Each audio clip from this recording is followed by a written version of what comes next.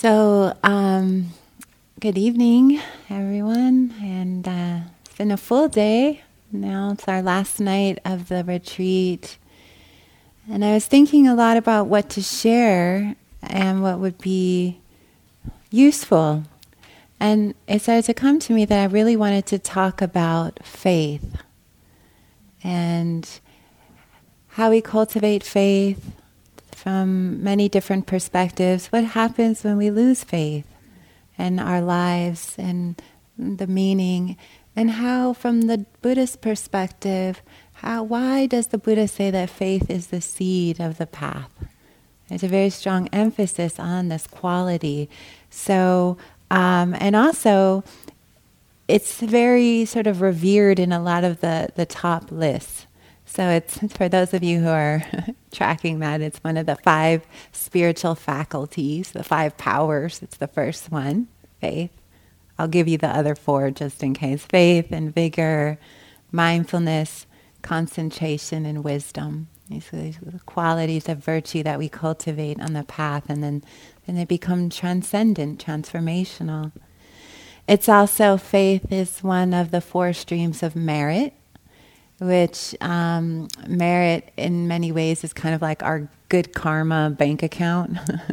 Every time we're meditating and we're acting with a pure heart and body, speech and mind, or we do acts of kindness, generosity, even just the thought of love or the thought of somebody else is said to generate this kind of energy they call merit, right? So you have gained heaps here, right? If you're into that, belief, and there is something to that, sort of our good karma account, right? And the faith is a stream of that, because when one has a lot of faith, right, a lot of faith in the Dharma, a lot of faith in the practices, then they're acting in certain ways that would contribute to, I guess you could say, right conduct, ethical conduct, and also they would reap some of the fruit of that. Also faith, which I like the word a lot, is sada in Pali. This word faith is a prime factor in stream entry. And just to describe this really quickly, stream entry is basically, they say, when one enters this stream of freedom. Basically, it's where the mind is entered into stages of awakening that it doesn't fall back from. Right? It moves into a state of really radical purification. And so I also like the word stream entry, entering the stream of pure consciousness, right? Clear, awake, free, which is all of our birthright. It's important to say that. So some of the Buddha's words, and a lot of times in the Buddha's teachings too, he used the image of plowing land, because in ancient India, this is what was very common, the oxen and the sheep. And so there's a lot of metaphors using this. So I just want to read this from the Pali Canon. Faith is the seed, and practice is the rain. Wisdom is my yoke and plow. Modesty's the pole, the mind is the strap, mindfulness my plowshare and goad. You can see it's like how to get through, it's like this thing in the seed of faith. And I have to admit, I've been practicing for pretty intensively for almost 20 years. My first retreat was around 23. So I have had a lot of times where my faith was very strong, and then my faith would wane a little bit, right? I would kind of, and it's almost like the Buddha and I would have breakups. It's like, you don't get me anymore, Buddha. I'm not relating to you. We need a break for a while, right? I need to explore other, And of course, I want to emphasize something, that the Buddha is just us. I'm relating to my own mind. And so when I would have these breakups, there's some part of myself I'm pushing away, right? Or I'm confused, or I get hurt by life. And that creates like, wow, I thought I'm following a spiritual path. Why did someone steal my tires? I don't get it, right? We somehow think that like we're good, nothing ever unpleasant should happen, right? I practice meditation, I'm kind. We forget that we're in samsara. Everything is always happening to everybody, right? Just because we're a practitioner, yes, some really beautiful things happen for sure. But, we're living in this realm. And so at times I was thinking earlier, and it was so good because as a Dharma teacher, you're inspired to teach what you need to hear. So in some ways I'm teaching myself. In some ways I'm re-remembering this quality for myself. And as I was sitting earlier reflecting and reading some suttas and looking at this quality, I started to get really a lot of tears because I was reflecting on my first trip to India many years ago. And I went on this trip and I was meeting, and a lot of times I was with my friend who's also a teacher here, Temple Smith. Some of you probably know him. We've been dear friends for years and have pilgrimaged all over. And I was meeting him, and I was meeting other friends along the path. I was meeting another friend in Nepal. And to kind of go on this pilgrimage, usually you visit the 4 holy sites: the place where the Buddha was born, the place where the Buddha died, the place where the Buddha gave the first teachings, and the place where he attained full enlightenment, which is Bodh Gaya. And so we were doing a very traditional pilgrimage, and I was feeling a lot of faith as I was going along. And I remember I spent the big part of my trip, I spent almost a month in Bodh Gaya. And at the Bodhi tree, there is this beautiful it's a refuge, because Bodh Gaya is very intense, right? It's in the poorest state in India, Bihar, and it's just really, really, it's a lot of suffering there. And yet there's this beautiful place of a profound seat of awakening, and a pilgrimage place for people from all over the world who go, wanting to visit, wanting to offer prayers, wanting to go there for many different reasons. All walks of life come there. I saw everybody. I was international. But of course I saw the majority of Tibetan practitioners. And so we started to go there every day and spend many hours, as we do, and there's a beautiful garden, and there's a piece of the Bodhi tree, right, that was supposed to have been taken from the original. So there's a tree in the middle, and then there's the huge stupa, and then there's for those of you who haven't been there, there's kind of a walkway and gardens and all this grassy area. And on this grassy area, you see maybe about 300 or 400 people doing prostrations with prostration boards, right? And they're out there all day.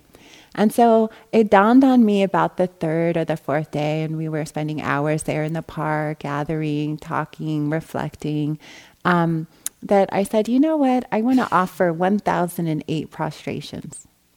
And so, my friends were like, wow, great. So the next morning I got up and when you're doing a full Tibetan prostration, it's basically like a full sun salutation, right? You're tapping your forehead, you're tapping your third eye, you're tapping your heart has to lay flat. They all must touch. So your forehead needs to touch the ground, your heart needs to touch the ground, and then you kind of pull yourself up with your abs, right? And so I was like, wow, okay, this is a little harder after about 50. I was like, all right, wow, But I was really committed. I said, I want to offer this 1,000. I'm here. And it was at the end of a huge prayer festival.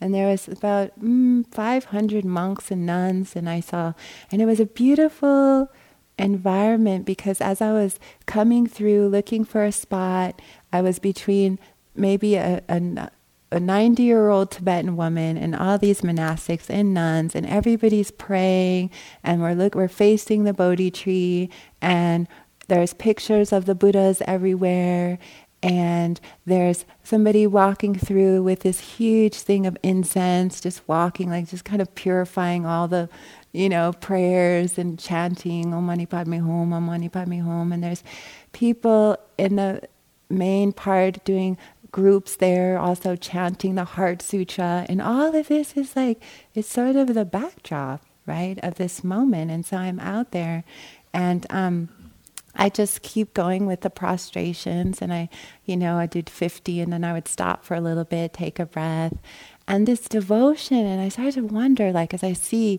all these people hour after hour going, and then some beautiful person would come by and be like, chai, chai, and I'll be like, oh, chai, yeah, and it was like a marathon. But then I started to think, well, what am I bowing to? Why am I doing this, Spring? Why are you out here? And I would sit and reflect, for a moment, and I would say, wow, I'm bowing to this real possibility that I can end suffering. Like, I don't even, and I would have to define it with each bow. I would be like, what am I bowing to again? This idea of freedom, what is freedom? And I would think to myself, what am I taking refuge in here? And I would these tears were starting to come as each bow, and it was getting harder too, right? The physicality, the heat was coming, and I wasn't stopping, and no one else was either, right? And it was like sweat and tears, and like I was just saying, no, what am I bowing to? I'm bowing to some faith in something so much bigger than what I know, than where I came from, right? That the story is so much bigger than where I started. Like the story of this poor girl from, LA and gang area. It's like, oh God, that is one story, but that's not the big one. Right? And I started to just feel this power. And so I did that. I ended up out there for many hours. I got up the next day and I went again. And still I was in a very deep state of reflecting, like, what is this Buddha nature? Is this quality in me? Is freedom possible? And so I was out there again, and I was continued to bow, and it was really funny because I was there also. My friends, were staying at the same hostel, so they were circumambulating, and I remember, so they were going around, so they could see me down like with everybody else in the sea of people. And so I remember I was in this really profound moment, like looking at the tree, tired, but just kept, doing prostrations. And then I hear this voice that's like, go Springers, right? And I look up and like my friends are over there like, and I was like, right. Thanks guys. I was in the deepest moment of my life and they were like, you could do it. And even that became part of it, it was like, that made me cry, it was like, what am I doing and where am I going? Where are we trying to go here? With my little group that we were so like freedom, but where are we going? What are we having this faith in? And I really believe that there is something that's so real about the Dharma, right? That there is a genuine path here. There's something ancient and profound, something that we already know is in our bones. Like these teachings, we're just reminding you of your own wisdom. You just forgot a little bit. And we're always forgetting. It's like when I teach a Dharma talk, I forget. And then I'm like, oh yeah, in the moment I'm waking myself up. I'm remembering myself. So none of these teachings is unfamiliar. I feel like we already know this. We already kind of know the path. It's just that our society in the world is going in such a different direction that the overwhelming, the stream of that, it just carries us away, right? And this place, Spirit Rock, always reminds me, this place feels like a giant butter lamp to me. And I look at the top of the roof and I imagine it's just like a candle wick. And it's like this place lights 1,000 lights, 1,000 lights, 1,000 lights, and it goes out and out and out. And so I love meditation centers because it's always about helping you remember who you are, remember your truth. And but we're not giving you anything that you actually don't know. And the Buddha, there's this one teaching where it's described and where it's a path that has been covered over. So if we didn't go every year or every so often and clear these paths again, over time they would become lost, right? Right? It's like any path through the woods. It has to be constantly managed, right? To keep it walkable, put the signpost up. And the Buddha, in some ways, was like, I didn't invent this path. What I did was I cleared the way again. Like it was forgotten, and he went and he found it, and it was like, okay, let me clear the dust, and oh my gosh, wow, chop this and cut that, and then put up little signposts, this way, everyone, this way. But the path goes beyond even that, maybe trillions of years old, ancient, right? Older than the universe. This isn't invented by a being. This is the way. And so I think what our faith does is ask us to believe in something much bigger, much more possible for ourselves, a much bigger storyline. Because the stories that we tell, they're so claustrophobic, right? Don't we feel it? We tell a story and we're in a cage, and then we're the bird in the cage, right? And then it's like, how do I get out of this? And stepping into this path is stepping into a much bigger vision, a much bigger story. And in some way, this is the fairy tale.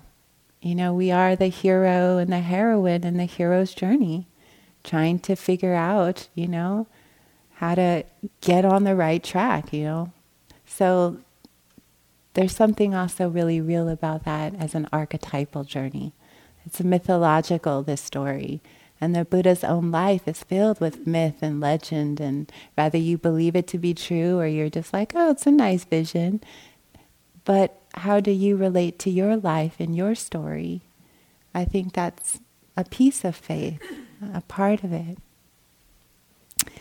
So they say that faith is a powerful force which can start a practitioner on the journey. And it can convey a sense of awakening. So sometimes we get initiated into a tradition because we get a hit of a really big faith, like a bright faith, initial faith, right? You go to a teaching one night and your mind is just open. Something happens and we go, yes, right? And that is really great because this kind of represents this opening to it, right? We say, okay, I can do this. This is for me. This is speaking to me on so many levels. And we get really excited. People have that experience coming here to Spirit Rock or meeting a teacher or sitting in a group or something. They have that initial faith. But, and this can come, you know, by listening to the teachings, putting them into practice. The Buddha described the path of enlightenment as starting with faith actually in the Buddha, and then by continuing with virtue. So I think one of these qualities that we take a look at is our faith in the Buddha, Dharma, and Sangha. Like, how do we relate to that? Because again, we're relating always to ourselves. I was Chogyam Trungpa Rinpoche in Shambhala, the founder of the whole Shambhala school. Controversial teacher, I would say. But nobody debates his profound wisdom. That's never the question. The other life, other things, yes, but wow, what a powerful mind. And he had enormous faith, you know, and there's a story about in his biography when he was leaving Tibet and they were fleeing basically as the Chinese army was coming in, they had to flee really quickly and cross over the Himalayan mountains. And he was with a group of people, and he writes about this experience in his biography because I think it was a teaching moment and also a radical moment of freedom. As he was crossing, they were attacked by the military. And they had already heard everything that was happening. And they were particularly, the military was looking for lamas to very much kind of, you know, harm, right? Kill them, right? They had a particular, you know, because they felt like they were propagating lies, right? So they had a particular view of that. So he was this great incarnated lama, very revered and respected. So as they were leaving and they had their they're being tracked, and there's gunshots, and his whole party scatters, and it becomes just him and his attendant that gets separated from the group, and they're hiding behind this bush. They're sitting behind this bush, and they see the military guys looking for them, and they see them going right, they see them going left, and they're like, okay, this is it, right? And then it dawns on them as they're sitting behind this bush that the bush had no leaves on it. And they're like, it's just sticks. And they're like, why are we being seen here, right? Like, this is crazy. They're looking right at us. And he writes, he looked at his attendants, and both of them had to stop from hysterically laughing. The humor of it seemed so funny because they were literally just two people sitting with nothing but these sticks, and they were totally baffled at where they went. And they were just like, trying so hard not to just die laughing, but that was also a moment of facing death, right? They were like, well, this is it, right? We're surely caught, and this is going to be pretty awful, but all right, here we go. And so the military, they were confused, and they wandered off, right? And so the reflection was that, it was like, wow, this really profound faith was like a protection. Right, there was some magic that happened right there. Like they were obscured; they were not able to be seen. Right, something happened in that moment, and he was able to escape. And as we know, my gosh, Trump, regardless of controversy, has started a worldwide movement. Right, there was something that was supposed to happen there. And I think one of the things is when we have faith too, we're also open to magic because we're trusting life. We trust the moment. We trust that what is happening is okay, workable, and on time. And I think that, when we get past the initial bright faith, we have to find a deeper sense of who we are, a deeper sense of trusting the practice. Do you feel like you trust your practice yet? Yeah, it's like it grows, right? Some people are like, yeah, some people are like, I don't know yet, right? That we have everything that we need to meet this moment, but we pull back. We're uncertain, right? A quality of doubt seeps in. Doubt and where is this going? We get afraid. We pull away. We don't trust. And so a lot of our journey becomes about trusting that everything is arising as it should be. Can I let go of the worry mind? Can I let go of all the list and the control? I think Northerners particularly we're control freaks, huh? I spent a year in Peru not that long ago, and I lived with indigenous communities. And granted, they're extreme. They have no sense of time. Like if you need something, you have to go get the person. Often I would be working with healers. I'd be like, okay, I have to go they don't, if I say, can you be here at 5 o'clock? Well, so-and-so came over, and then I had to help them. And then you never know what happened. And then another thing, it's all logical why that time made no sense. They didn't live in, but the sense of ease of this kind of trust, now whether it's delusional or liberating, I don't know, but wow, it's so different. It's just like, okay, yeah, we're going to get to it.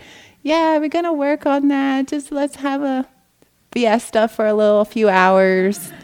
Don't be too worried. Often I think, all right, working, and they're like, gosh, you're so worried. It's all going to work out here. It might just happen tomorrow, right? Not now, right? And so there's a lot of, I think, letting go and traveling to other places, because we lose ourselves in our list, our time, our schedule, our this has to happen right now, this has to happen. And this kind of way that we approach that is how we approach our meditation, right? It's how we work with our mind. And our meditation practice is not beholden to our wishes at all. In fact, it's not even on that track. Right? When we try to build up a sense of self, we try to grasp on, we try to accumulate something, it all crashes. It's like we try to build on, hold on, grasp on, and then it's like we just built something we thought was solid, but it was just a house of cards. Right? And the one slip, it's all tumbled. So this faith becomes a really important piece because it gives us faith that everything is okay. I think there's a deeper sense of okayness. You know, it's almost like when I first came into practice, there's this alarm button that's going on, like a fire alarm. And that's really the ego's favorite game.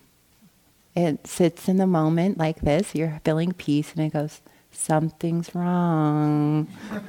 And then that moment of something, all the anxiety, all the, right? And then we're off on a treasure hunt, right? Is it this? Is it that? Is it that? Right? And the suffering kind of comes out of that. And I guess what happens when we have a little bit more faith in ourselves with this practice, that it's a cooling out that happens, like with Anna saying like her mind was getting calm. It's like, oh, wow, this is nice, right? And it's not that it's perfect, because again, we're not here to perfect ourselves. We're learners. We're path walkers. This is school. And learning how to be here is the teaching. Right? That's a really important part of it. So I want to read you something from the great Bodhisattva Samantabhadra. This is from the Mahayana tradition in the Avatamaka Saka Sutra. So he says, faith is the basis of the path, the mother of virtue. Faith is the basis of the path and the mother of virtues, nourishing and growing all good ways, cutting away the net of doubt, freeing from the torrent of passion, revealing the unsurpassed road of ultimate peace. When faith is undefiled, the mind is pure, obliterating pride. It is the root of reverence and the foremost wealth in the treasury of religion. Faith is generous. Faith can joyfully enter the Buddha's teachings. Faith can increase knowledge and virtue. Faith can ensure arrival at enlightenment. Faith can go beyond the pathways of demons and reveal the unsurpassed road of liberation. Faith is the unspoiled seed of virtue. Faith can grow the seed of enlightenment. Faith can increase supreme knowledge. Faith can reveal all the Buddhas. Faith is most powerful, very difficult to have. It's like in all worlds having the wondrous wish-fulfilling pearl. I was like, wow, that's a beautiful statement. And I feel that when I feel reverence and devotion, actually. And faith is not, it's not meant to be blind faith either. It's something, this is a quality of the heart. It's not so much a quality of the intellect or the heavy mind, although blind faith is often talked about by the Buddha. Do not have blind faith. Actually investigate, understand, see for yourself. Don't believe what I'm saying. Right? You have to see these teachings, you have to try it, you have to turn it over and over, and then see for yourself, is this meaningful for you? Does this feel true for you? It's not about just believing someone else's story. Actually, that's frowned upon. It's actually to cultivate this lamp of your own exploration. Right? The Buddha says, be a lamp unto yourself. Right? You have to investigate your own mind. And be willing to do that on some level. There's no way to uproot suffering without looking at it. To get to the root of it, you have to get very close. It'd be like if we went to the doctor and he said, you have a terrible disease. And we said, I don't want to hear about it. Goodbye. Right? Then you can't treat it, get better, understand how to work. We had to actually be willing to get close to the places that are really contracted, really confused. So I want to just tell a story because I was inspired by one of our lovely yoga teacher to say this story about that I have given in other talks, but I feel that it's really about a faith story. So many years ago, I was on a long retreat at the place in Massachusetts and called the Forest Refuge, small center, and I was there on a 7-month retreat one time. And I had just sat with all these Burmese Sayadaws, and so I'd been like, And I was having kind of a crisis of faith. Like, I can't do this anymore. It was about 5 months. I was like, I'm cooked. I'm done. Nothing left, right? I want to get out of here. I don't want to be with my mind anymore. I don't want to do this. I was having a meltdown this one morning. Like, I can't. I don't want. Wanting, not wanting, wanting, not wanting. And I'd really work myself up into like a frenzy, right? Not only did I not want to be there, I never wanted to be there ever again, right? I renounced this on every level, right? Again, my breakups, I've had to break up and get back together many times. So I went into the library, and I'd already read every single thing in the little tiny library. And mostly they were like these giant texts, like Poly Canon 1 version, middle length discourses. And you saw how you were right there with the books, right? It's like, oh my God, what is this? Right? The mind, imagine 5 months, right? I had no phone, nothing. So my mind had I would spend so long just reading a sign on the board. I'd be like, right, don't put your shoes there. Wow, really good. Or the shampoo bottles for long. What is all this? Right? Anything that can get a little entertainment, right? So I wandered in the library knowing full well I'd looked at everything in there, but, and so I'm looking along. And then I see something right between these two giant Buddhist Bibles. Someone had slipped this tiny book. It wasn't tiny, but it was like a self-published book, maybe 150 pages. So I was like, oh my God, what is this? So I pull it out, right? And it didn't have much information. I could tell it was self-published. And it had a camel on the front, and it said, the camel knows the way. And I was like, what? But I flipped through it, and I was like, I'm going to read this. I was desperate. So I ran back to my room and was like, what? What is this, right? But it actually became a really profound book. Someone very smart had cherished that book and slid it, right, in there and left, a visitor or some other yogi. So I go back to my room and I open up this really beautiful book that is a book about this woman who is actually a philanthropist. And it was about her 25-year friendship with Mother Teresa. And she was a Buddhist and also a devout Catholic, devoted to both paths equally. Would go on Vipassana retreats and then fly to New Delhi, India, Calcutta, and work on these different projects and help Mother Teresa. And it was this really beautiful book about their friendship. And they had a really deep friendship. And I'm not sure if this woman is still alive. She was from London. And also it was a book about her struggle to open her heart. It was a real account.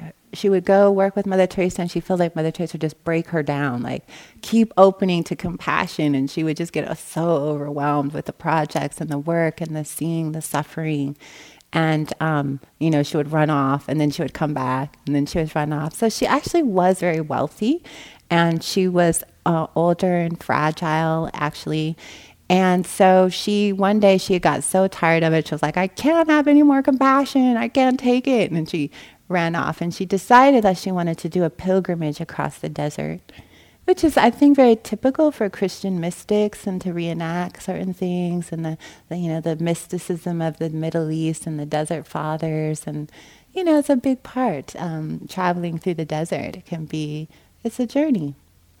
So she had arranged to have a guide and have everything set up, and she, and the guide and how she described the guide and the son was, they didn't really speak that much English. So it was a lot of kind of gesturing, and it had all been arranged and everything. So anyway, they were going to take her on this 18-day trek, and they had camels.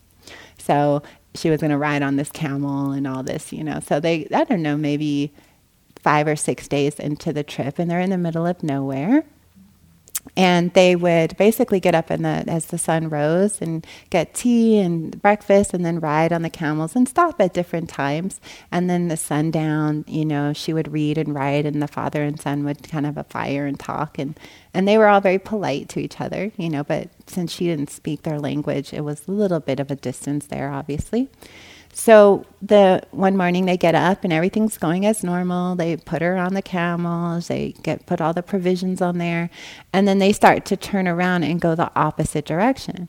And she's going, hello, wait, where are you going?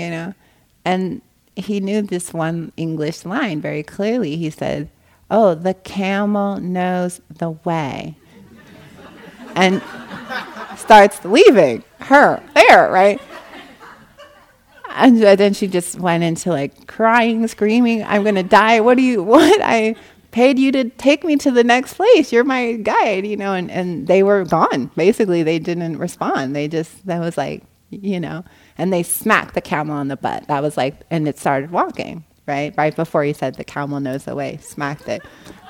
So the camel's walking and she's there.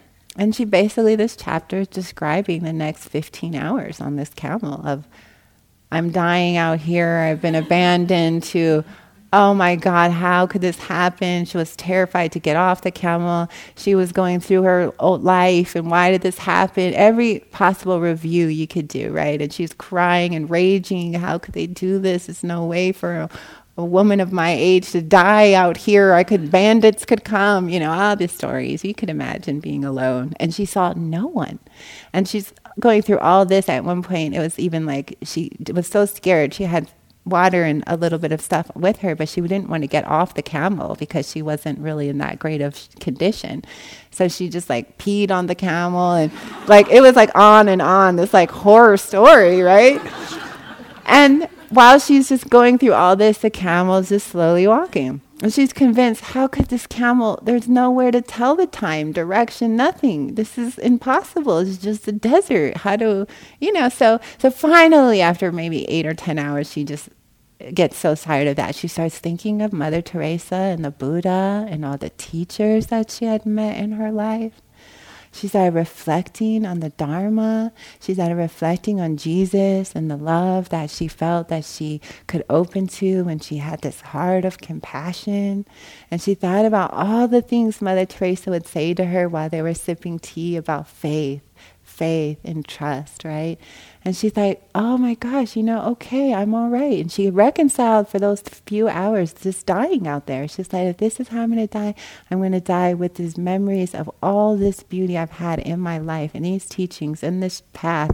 And I'm going to die with prayers of love and devotion on my lips. I'm not going to go out as a screaming, raving, hysterical mess, right? And she was just totally fine with this camel will just go until she starves to death or falls. Like, she really had come to complete letting go, right?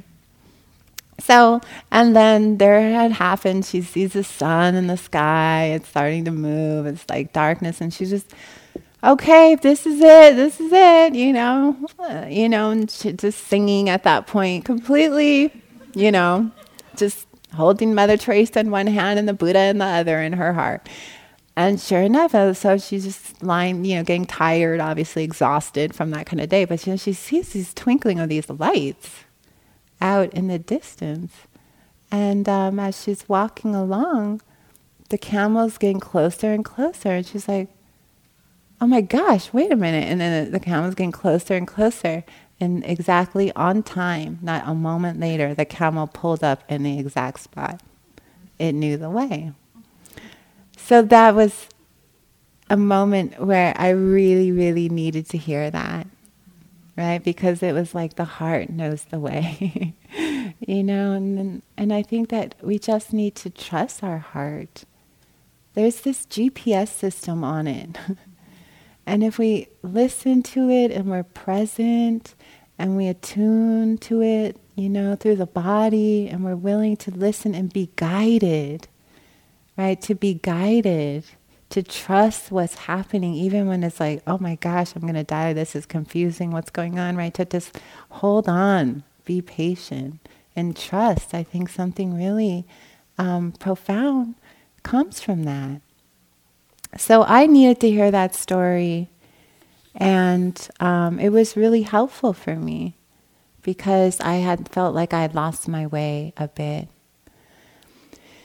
And sometimes we lose our faith for periods of times. Like I remember my sister when she was very young, she was in her early 20s, she had met a very beautiful teacher, a psychologist. He was a Western man. And he was in his 50s and she was in her 20s at the time, and she became a very devoted student of his. And he would do these workshops up in the mountains, and she would go up there, and she became very dedicated and felt like she was getting so much out of it. And he became almost like a father figure for her. She was organizing events for him, and she was getting so much better. She was just healing from all this childhood stuff and helping others do these small workshops. It's kind of more like Gestalt-based therapy, a little bit like kind of radical stuff. And out of the blue, he killed himself. And then my sister's faith was shattered for 10 years. She couldn't believe in teachers anymore.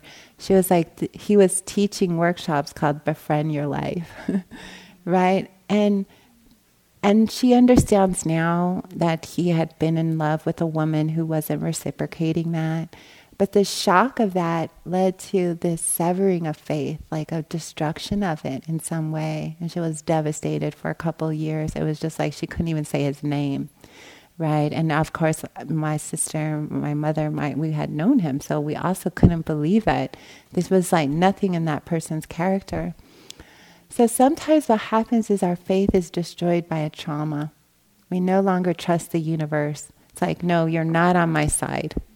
You're against me, and I'm not participating in anything, in any flow here. I will control it because I got hurt, right? We have that. We sort of don't recognize that we're out of flow. We've like taken ourselves out of the flow of the mandala, and we're like holding ourselves out because of what happens. So faith, coming back to seeing that even the worst situation can actually be a beautiful teaching, is really, really important. That even our trauma becomes a doorway. It can become your jewel if you allow it. I have seen this. And I'm also reminded about that teaching by this Tibetan teacher. Maybe some of you have heard of him, Garchen Triptul Rinpoche. And there's a beautiful documentary about him, For the Benefit of All Beings, that's called. And I was lucky to meet him a few years ago when I was in DC at a teaching of this holiness, a big teaching over 10 days. And I had heard about him because he had been in a Chinese prison for 20 years. And he had went to all kinds of torture, and there was a famous dialogue between him and the Dalai Lama that had come out where he said, were you ever scared? And he said, I was only scared when I lost my compassion for a little while. That's kind of attributed to him. And he has a community in Arizona and a retreat center and hosts people on 3-year retreats and all kinds of, and he carries a prayer wheel. So he's very interesting. He's like walking along and he keeps it going. Like, I don't even know if he sleeps, actually. He's pretty awake. You know, Garden, yeah. And I wonder if he ever stops. So he has, and then we asked him about his prayer wheels. He was like, oh yeah, millions of money prayers, compassion prayers. I have to keep spinning it. It's part of my, so he's like talking, and wow, the story about his forgiveness and his using the worst condition to attain some type of really profound freedom he has. Yeah, there's something very illuminated in his heart, and now to have gotten out of prison is quite astounding, and to then have started a whole community and films about him. So it's just like the second part of his life is just beginning. So I guess one of the things is like where you start isn't where you finish, right? And where your journey is now, you don't even know what's to come. That's the thing about faith, right? When we're just willing to follow some bigger surrender, we don't even know how our lives can be used or what could happen. This is like only the beginning chapters have been written here. This is like, we're still in the early part, right? It feels like so much more. And being able to access this willingness to let go and to trust in something much bigger than our story, this kind of small sense of self, right? The contracted, right? And to start thinking of ourselves in something a lot vaster, a lot more mysterious than we will ever know. And, one of the ways that you can do that is really reflect on the Buddha, Dharma, and Sangha. These teachings, right? How we walk that path that was cleared, right? The Dharma is the food, the engine, right? It's like the truth, remembering the truth, remembering the truth. What's hard about this path is forgetfulness. We just forget. It's like, oh, I forgot to practice. It's been a year. Oh my gosh. I bring people like that and they're like, I don't even know how it's been 2 years since I came on retreat. I felt like I was just here. But you see, that forgetting. And it's like, okay, we wake up, it's perfect. But the idea is to become less forgetful, like less gaps.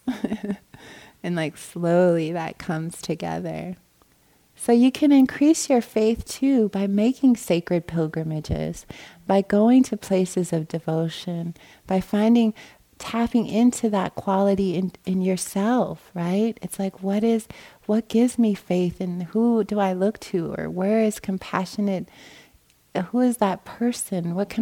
How do I help touch into devotion, really? It's the quality of the heart that is devoted to something in us that is indestructible. They describe enlightenment or the mind as being indestructible, impenetrable, radiant, clear, luminous with truth, right? It's like that was what I was trying to bow to at the Bodhi tree. Like I couldn't articulate what I was bowing to, but I was bowing to something so real and true deep down. Like all this is delusion, but what I'm finding is that deepness. And I would look at all those Tibetans and they just were bowing to the same thing. Hang out with Tibetans, you'll start feeling devotion, right? Because their devotion is like, oh my God, okay. I mean, they will prostrate all around Mount Kailash, right? A journey of unbelievable intensity on their knees the whole way, touching their head, right? As a sense of like bowing to this spirit in them, this quality. So we find our own way with it. And you will find yours, and trusting in yourself. The beautiful thing, the last thing I'll say is that this retreat is so much about feeling your body, and your body is half of that. All of that really is that ability to feel your heart. Because again, it's your heart that is going to lead you. And when we override it, suffering is going to happen sometimes, right? When we're not listening to that attunement. Because here is all the devotion. Here is the devoted to the divine. Here is we're caught up in forgetting, right? But your heart, it's loyal to the deepest truth. It's like my loyalty is with liberation and freedom. Because our heart longs to be free, doesn't it? Its nature is to be free. When it can't be free, it gets sick. Right? It gets ill, terminal. It's like, if I can't open, then what am I doing? Like, I can't. So trust that too, that we have that real potential. And I bow to that in myself all the time. I'm trying so hard to just find these layers and open more to truth, to beauty, to the Dharma, to the Buddha nature, and not only myself, but in all humanity, even if they're completely confused. Still, it's like there's some light in there, I know it, because it's in every being, every single being. And then to take the joy in all the people who are walking that path. Isn't it fun to run in? And I was in Asia, I love to run into other devoted people along the way. It's like, oh yeah, we're all friends here. We've probably done this for lifetimes together. People often someone just came up and said, I know you. And I'm like, yeah, we've done this lifetimes. It just came out. It was like, that seems obvious to me. I'm not just saying that. We've done this. This is like, yeah, we're just reading on this brink of time again. Now I'm reminding you. Remember in the past, you reminded me. Maybe we reversed,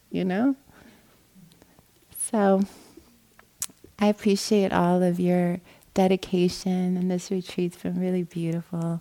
And I hope that this was helpful in some way for leaving and going out into this world that we all are a part of. So thank you for your kind attention.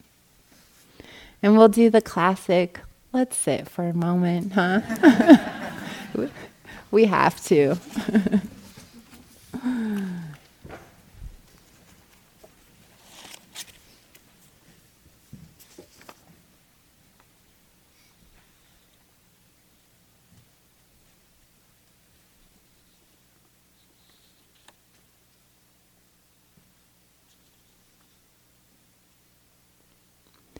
And may our practice be for the liberation of all beings everywhere.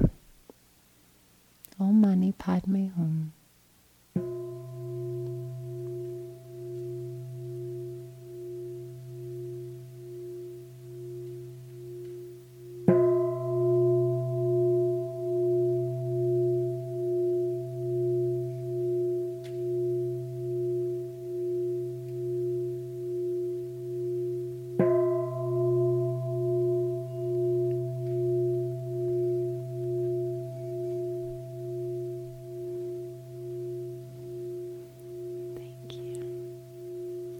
So we have some walking, it's such a nice night, and then chanting.